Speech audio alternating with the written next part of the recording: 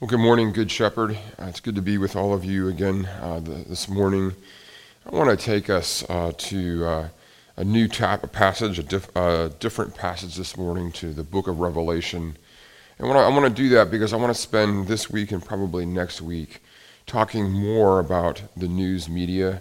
Last week we talked about how we can relate to friends and family and coworkers about issues in the media, especially controversial issues in the media. And of course, with our present crisis, we have had no shortage of controversy, and we've seen in many ways the differing, opposing voices in our news media as they wrestle with how to handle this crisis. And so we've taken, over the last number of weeks, we've actually been looking at various passages that help us to cope with and to endure during this crisis, looking at stress, looking at despair, and last week looking at specifically how to engage and talk about these issues. And this week, I want to use the book of Revelation to actually think more theologically, more shrewdly about the news media as an institution and the ways that it functions within society. So I want to ask the question this morning: how as a Christian should we think about the news media? And I want to do so using Revelation. And Revelation, it really is an overwhelming book if you've ever read it, and there's a lot going on, a lot of moving parts. And so what I will do this morning is quite probably we'll kind of jump into these into the passage and into these matters that we'll discuss, and we'll probably continue next week in Revelation. So, but with that, let's jump in. I want to just begin by sharing about a study that was done not too long ago. It appeared in the journal International Archives of Medicine. International Archives of Medicine, and the researchers were out of Germany. They belonged to what was called the Institute of Diet and Health. And according to this study, people who eat dark chocolate while dieting lose weight more quickly. Isn't that great? Think about this. So if you're dieting, you're trying to lose weight, if you eat dark chocolate, which is, people love chocolate, you'll actually lose weight more quickly.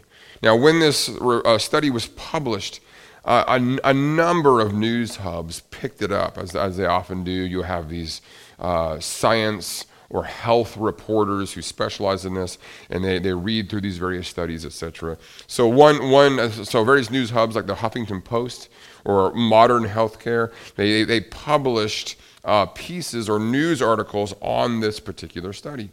And who wouldn't want to report that? It's good news. In fact, it's incredible news. The idea that, hey, if I just eat dark chocolate while I'm dieting, I'll lose weight more quickly. But of course, it's actually not true. It's incredible news in the sense that it's truly incredible. It's too good to be true because, in fact, it is not true. And it turns out, and this is what I want you to see, it turns out that the Institute of Diet and Health in Germany is actually just a website, nothing more, no actual institute. And the health researcher who wrote this study is actually not even a real scientist. He's a science journalist. And in fact, the whole purpose of the study was not to actually conduct a real study about dieting. The whole goal, rather, was to test health reporters to see if they could distinguish between a science story that was for real and one that was fake. And in many cases, they simply couldn't. In fact, the actual author himself, like I said, he's a science journalist himself. His name is John Bohannon. And he was part of a team of what you call gonzo journalists, and as well as some doctors and scientists. And they wanted to, listen to this, they wanted to demonstrate, quote, demonstrate just how easy it is to turn bad science into big headlines.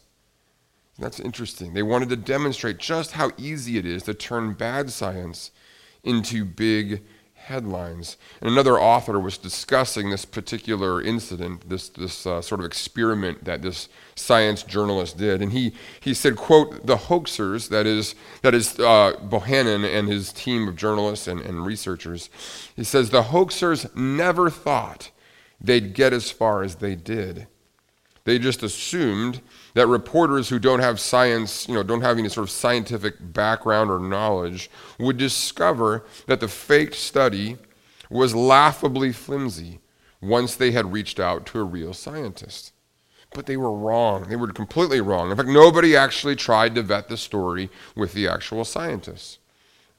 And the hoaxers, they write this. They said, "The key is to exploit journalists' incredible laziness. If you lay out the information in just the right way, you can shape the story that emerges in the media almost like you were writing the story yourself." So obviously the point here, so when it comes to dieting, don't believe everything you read in the news. And that's an obvious, that's a given. Most of us are like, yeah, that's really no surprise. But of course, that's dieting. What about something like disease? What about something like a coronavirus, right? What about our current situation, our current crisis? Well, if you remember, when the coronavirus pandemic first started, there were a few models that made the news, and those models were responsible, on the whole, they were responsible for the governments worldwide implementing various policies, implementing the stay-at-home orders, the lockdown orders. There was one of those models was the Imperial College London model, led by Professor Neil Ferguson. The other model was from Washington State, the Institute for Health Metrics and Evaluation. And both of these models, at least as was generally reported, they projected a very grim picture. And again, these were the models and scientists that were mostly heard about. But what's interesting is that there were other models, a number of other models, and there were a number of other scientists. Other leading scientists actually said very differently. For example, at Stanford, there was a biophysicist and a Nobel laureate. Michael Levitt was his name. He came to very different, far less alarming conclusions. In fact, a fellow Stanford professor, a man by the name of John Ioannidis, a really interesting guy. Ioannidis is, get this, he's the professor of medicine and epidemiology and biomedical data science and statistics. and he's especially important because he himself has actually made a career of finding holes, often gaping holes, in poorly done medical research. And early on in the pandemic, Ioannidis strongly cautioned fellow scientists against what he calls a bandwagon effect among researchers.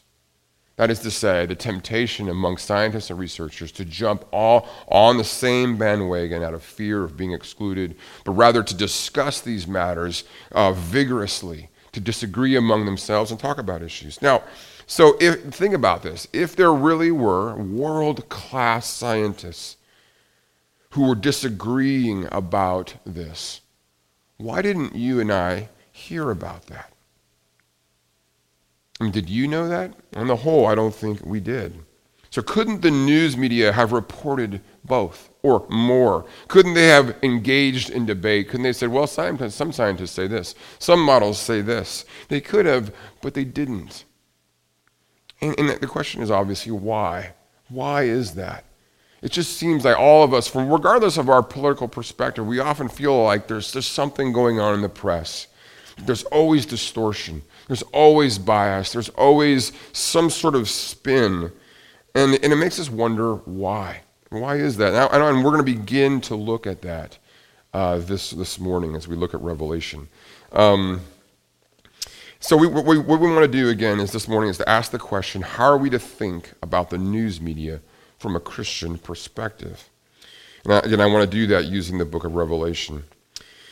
Now, let me kind of just preface my comments here by just sort of introducing Revelation to you. Revelation is a word to the church about how it is to relate to the world. Okay, now other New Testament books are different. For example, the Gospels or Paul's letters are basically intramural. They're about how God's people are to engage with one another, to love one another, to care for one another, to interact, to be a different community than the world. But Revelation, like 1 Peter, Revelation is about how the church is to relate to the world. It's about, it gives us a way of seeing the world. It gives us what we might call a world view. Now, it does so. It gives us a worldview using a genre that we are, on the whole, quite unfamiliar with. When I say genre, I'm referring to a certain way of writing, a certain way of communicating. Think of genres of tragedy, or comedy, or satire, allegory, or parable. There's a certain genre that we no longer use today, but that genre is often called apocalyptic. And let me explain how this works, okay? It is a genre that describes our world using powerful symbols that make up a scene or a story. Does that make sense? That this genre, it's a way of describing the world around us using powerful symbols that together make up a scene or a story. Now, what's important is that these symbols and stories are intended to be understood by a key. Like a legend, if you will. Think of a map and how a map has a legend on it, and you can tell what the symbols mean using the legend or using the key. And in that sense, Revelation can be unlocked by a key if you have that key, okay?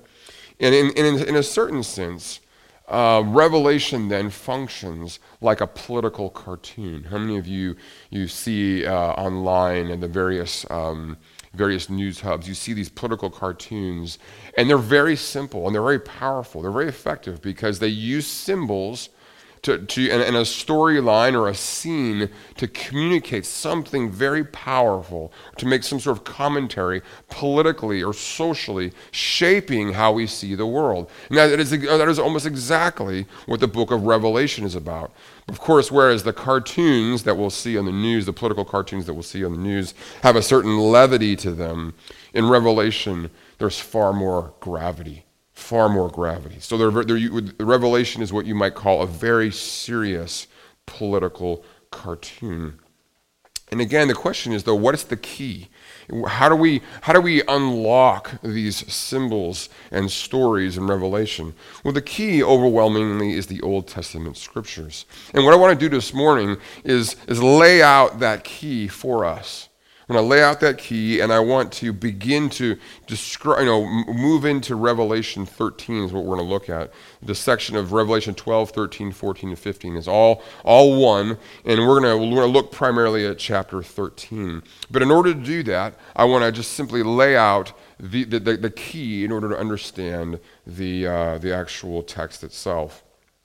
So again, this key enables simple symbols to have a deep significance. Those of you who've watched the Star Wars movies, or perhaps you're a Star Trek fan, you know that within those universes, within those created worlds, there are all manner of symbols that have a meaning to them.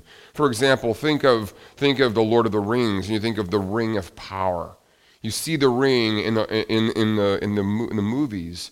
And it's not just a ring, but there's a whole narrative, a whole significance associated with that ring. Or think of a lightsaber or an infinity stone. Think of from the Marvel comic universe. Or think of the USS Enterprise. And the way that the Enterprise represents, it's not just a ship, it's not just a spacecraft. There's something about the Enterprise, and the music starts playing, that communicates a significance. It's sort of the best of human ingenuity, the best of human technology. And it has significant, actually, social and political power to it. So these symbols are inseparable from a larger story. They evoke a whole universe of narrative and meaning, and that's what makes them so powerful, because there's a simplicity to it. It's just a ring, And yet there's a significance to it that far transcends and it can enable us to sort of to deploy that and use it in the world in a very effective way. So again, the key here is the Old Testament scriptures that will inform or tell us what these symbols mean.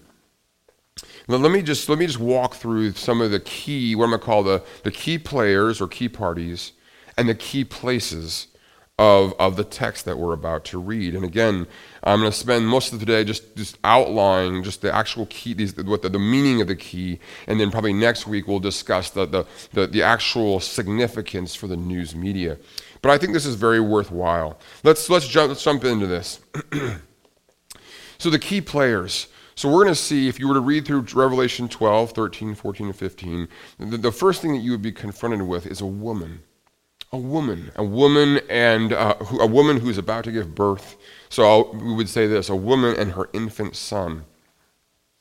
Now, in the ancient world of the Old Testament, a woman, an adult female, was marked by two things. There were two primary associations for a woman. First is that she be loyal, that she be faithful. That was seeing a woman as a wife. That was her primary role, that she was seen to be loyal or faithful. So this symbol is a symbol of loyalty or intended loyalty and fidelity. But not only was she to be loyal, she was to be life-giving. That is to say, she was understood as one who had the capacity to bear and give life. So a woman, generically speaking, in the Old Testament symbolic world, was to be a loyal life-bearer. Or you might say someone marked by two things, fidelity and fertility.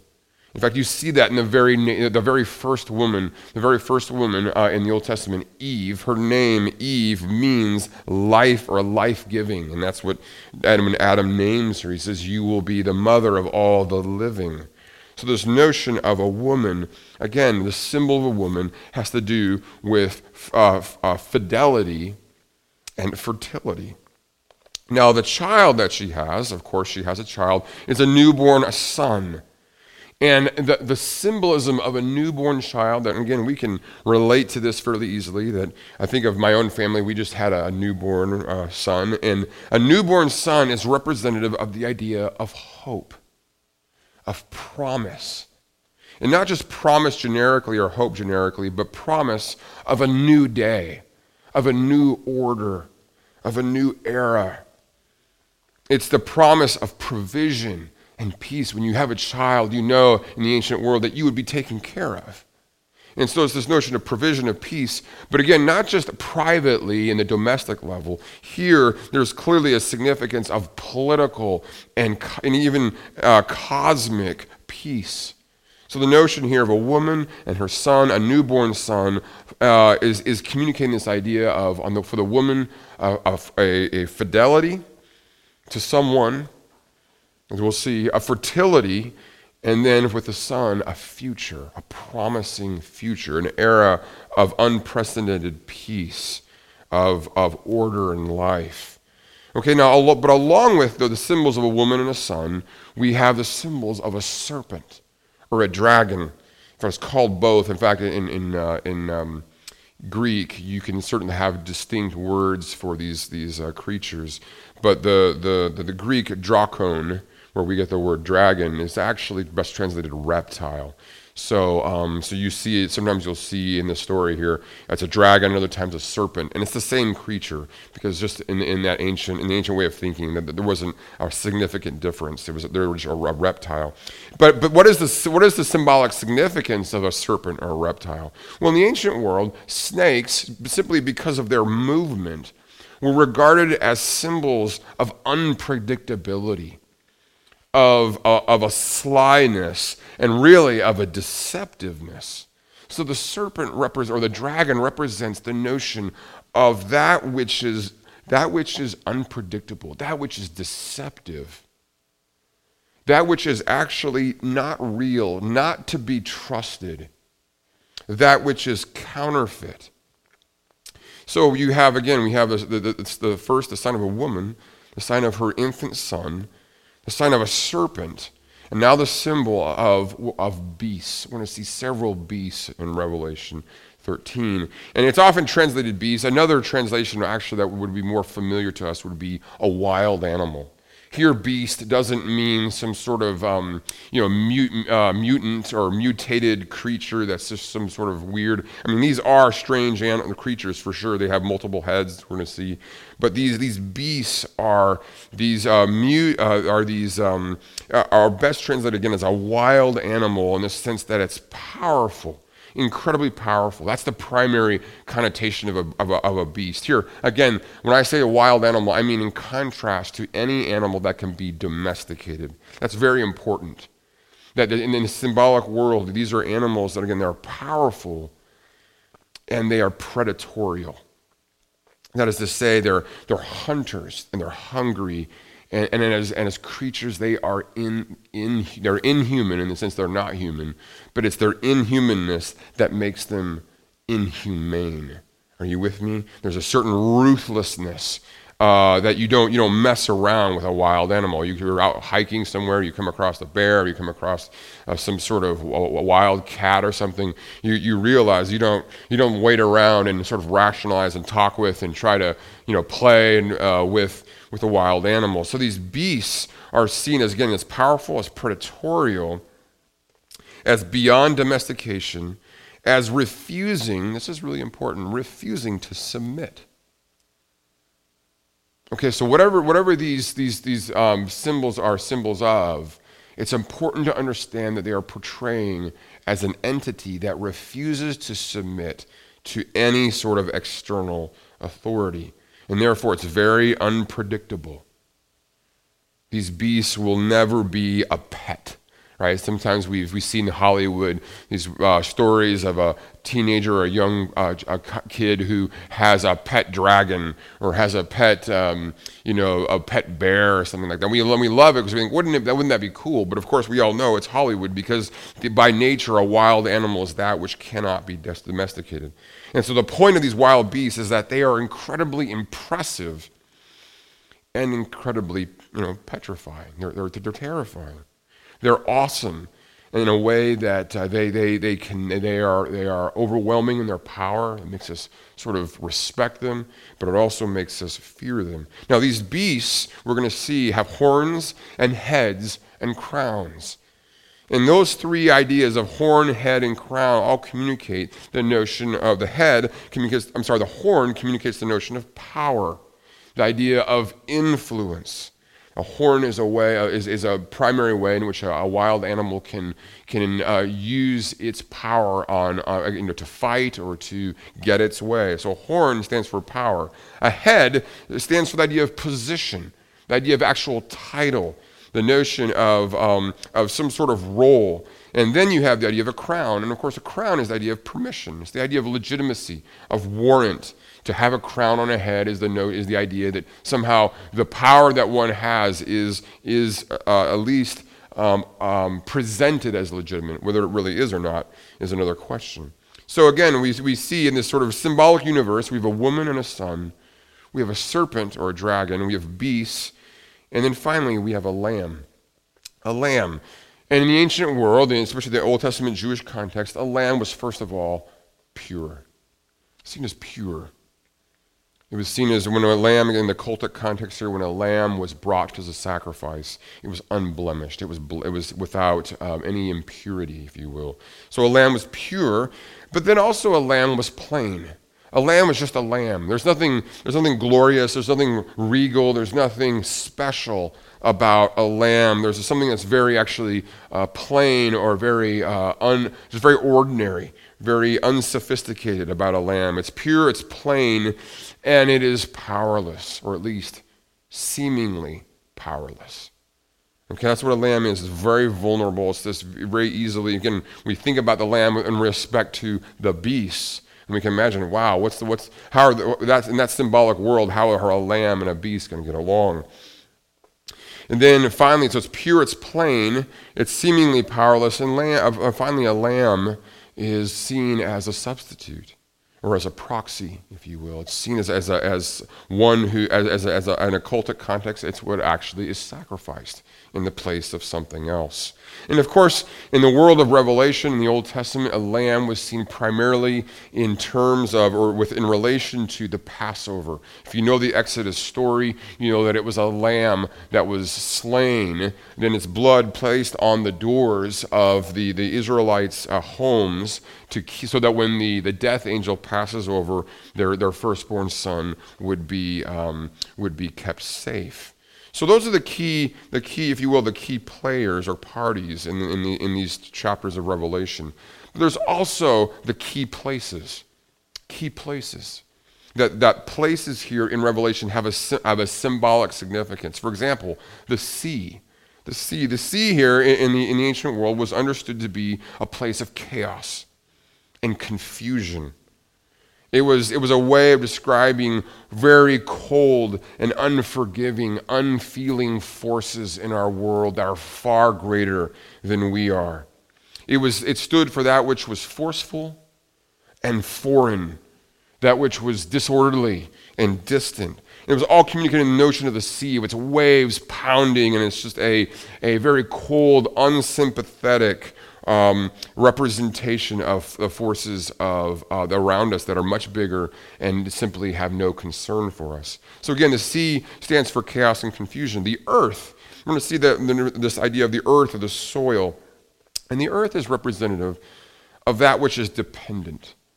It represents the idea of weakness, of limitation, of something that passes. We think of the Old Testament phrase, feet of clay. And the idea is that clay here, dirt, soil, has the notion of that which is frail, that which is weak. But the earth also has the connotation of that which is familiar, what's familiar to us, right? So this notion of earth as dependent, as familiar, is basically what captures frail yet familiar is the notion of the earth. And finally, the other key place, of course, is heaven. And heaven stands for that which is eternal, for that which is enduring, for that which lasts. Heaven is associated with that which is final and forever. And not just final, but that which is, you might say, for sure. It's for real. It's in contrast to the earth, which is passing. That which is in heaven is seen as essential and everlasting. And then finally, just one or two other symbolic parts of here is some of the numbers. That in Revelation 7, or sometimes 10, 7 is symbolic for the idea of completion, of fullness, of integrity, of this notion of it's all there in its right place. It's what stands behind the idea of a week. You have 7 days, and 7 days make up a week. So that 7 stands for the number of completion. And therefore, 6 as a number stands for the number of incompletion or of counterfeit. If 7 is the number of integrity and wholeness, 6 is the number of not almost there, but deceptively not there. And we'll see that number 6, the threefold 666, as representing this idea of counterfeit. And then finally, you have this idea of 144, and we'll actually, I'm going to save that for later because it's not going to impinge directly on our discussion for the rest of our time here. So the final thing I would want to mention is the idea of hearing. In chapter 13, we see the importance of hearing. And to be one who hears in the Old Testament and in the symbolic world is to be one who's open to change. It's to be one who's open to correction. It's to be one who's open to actually growing. And so we'll see this phrase, those who have ears to hear, let them hear. And it makes us step back and say, you know what, do I actually want to listen? Do I want to grow? Do I want to change? Do I want to hear voices that are different and opposing from my own? And of course, that's going to have a lot to do as we apply this to specifically to the news media. So what I want to do now is I want to just take a little bit of time. I want to read the chapter 13, and we'll begin to discuss some of what's going on here, and we'll pick up the rest of it in next Sunday. So let's see. Let's Let me read through this section. Actually, I think what I'm going to do is, we'll close out today just with the symbolic world, and we'll move on to actually discuss chapter 13 next week. But what I would love for you to do is take this week and read through chapters 12, 13, and 14. And begin to take the key that I've given you and see if you can begin to make sense of this very powerful genre of apocalyptic. This is a genre. The book of Revelation has been the lifeblood of persecuted Christians for the last 2 millennia. These symbols have helped Christians stand up to the powers of their day, powers that, like beasts, threatened to destroy them, powers that pretended like they were totally unaccountable. And in this symbolic world, once we get into it, once you begin to understand, once you have the key and you can unlock it, you begin to realize that, oh my goodness, that so many of the institutions that we live in today match this. And it's going to equip you, it's going to reduce fear, it's going to increase courage, and it's going to give you a peace. It's going to give you a wisdom. It's going to give you a perseverance. And that's what we're after, especially during this time. So let's go ahead and close our time. Let's bow our heads. Heavenly Father, we are amazed at the riches, the symbolic significance of your word. Lord, and just to begin to touch on the book of Revelation like we have this morning, Father, is really, it's whetted our appetites to think more fully about the world that we live in. Lord, all around us are forces at play, institutions of media, social media. We think of news media. Father, we think of Hollywood. We think of just that we live in a world drowning in images of all kinds, images that in every way seek to impress upon us a certain view of the world, a certain reality. And Lord, we pray that these symbols that we read of in Revelation would overpower those symbols, that these images here would be the images that we live by. Father, an image of a child born who would bring a new order. Father, an image of a woman, Father, in relationship to one who, to whom she submits, one who is faithful, one who is loyal. Oh, Lord God, what a beautiful picture of the church. Oh, Lord God, I pray that you would help us, Lord, to gather together, to discuss this text, Lord, to think about these symbols. And Lord, especially in a time when there is so much divide, so much division, when our culture is so polarized, Lord, I pray that we would wrestle with these symbols in a way that brings real unity, real clarity to your church, to your people, and that frees us from fear and mobilizes us to love and to follow the Lamb wherever he goes. Father, we love you. We pray these things in Jesus' name. Amen.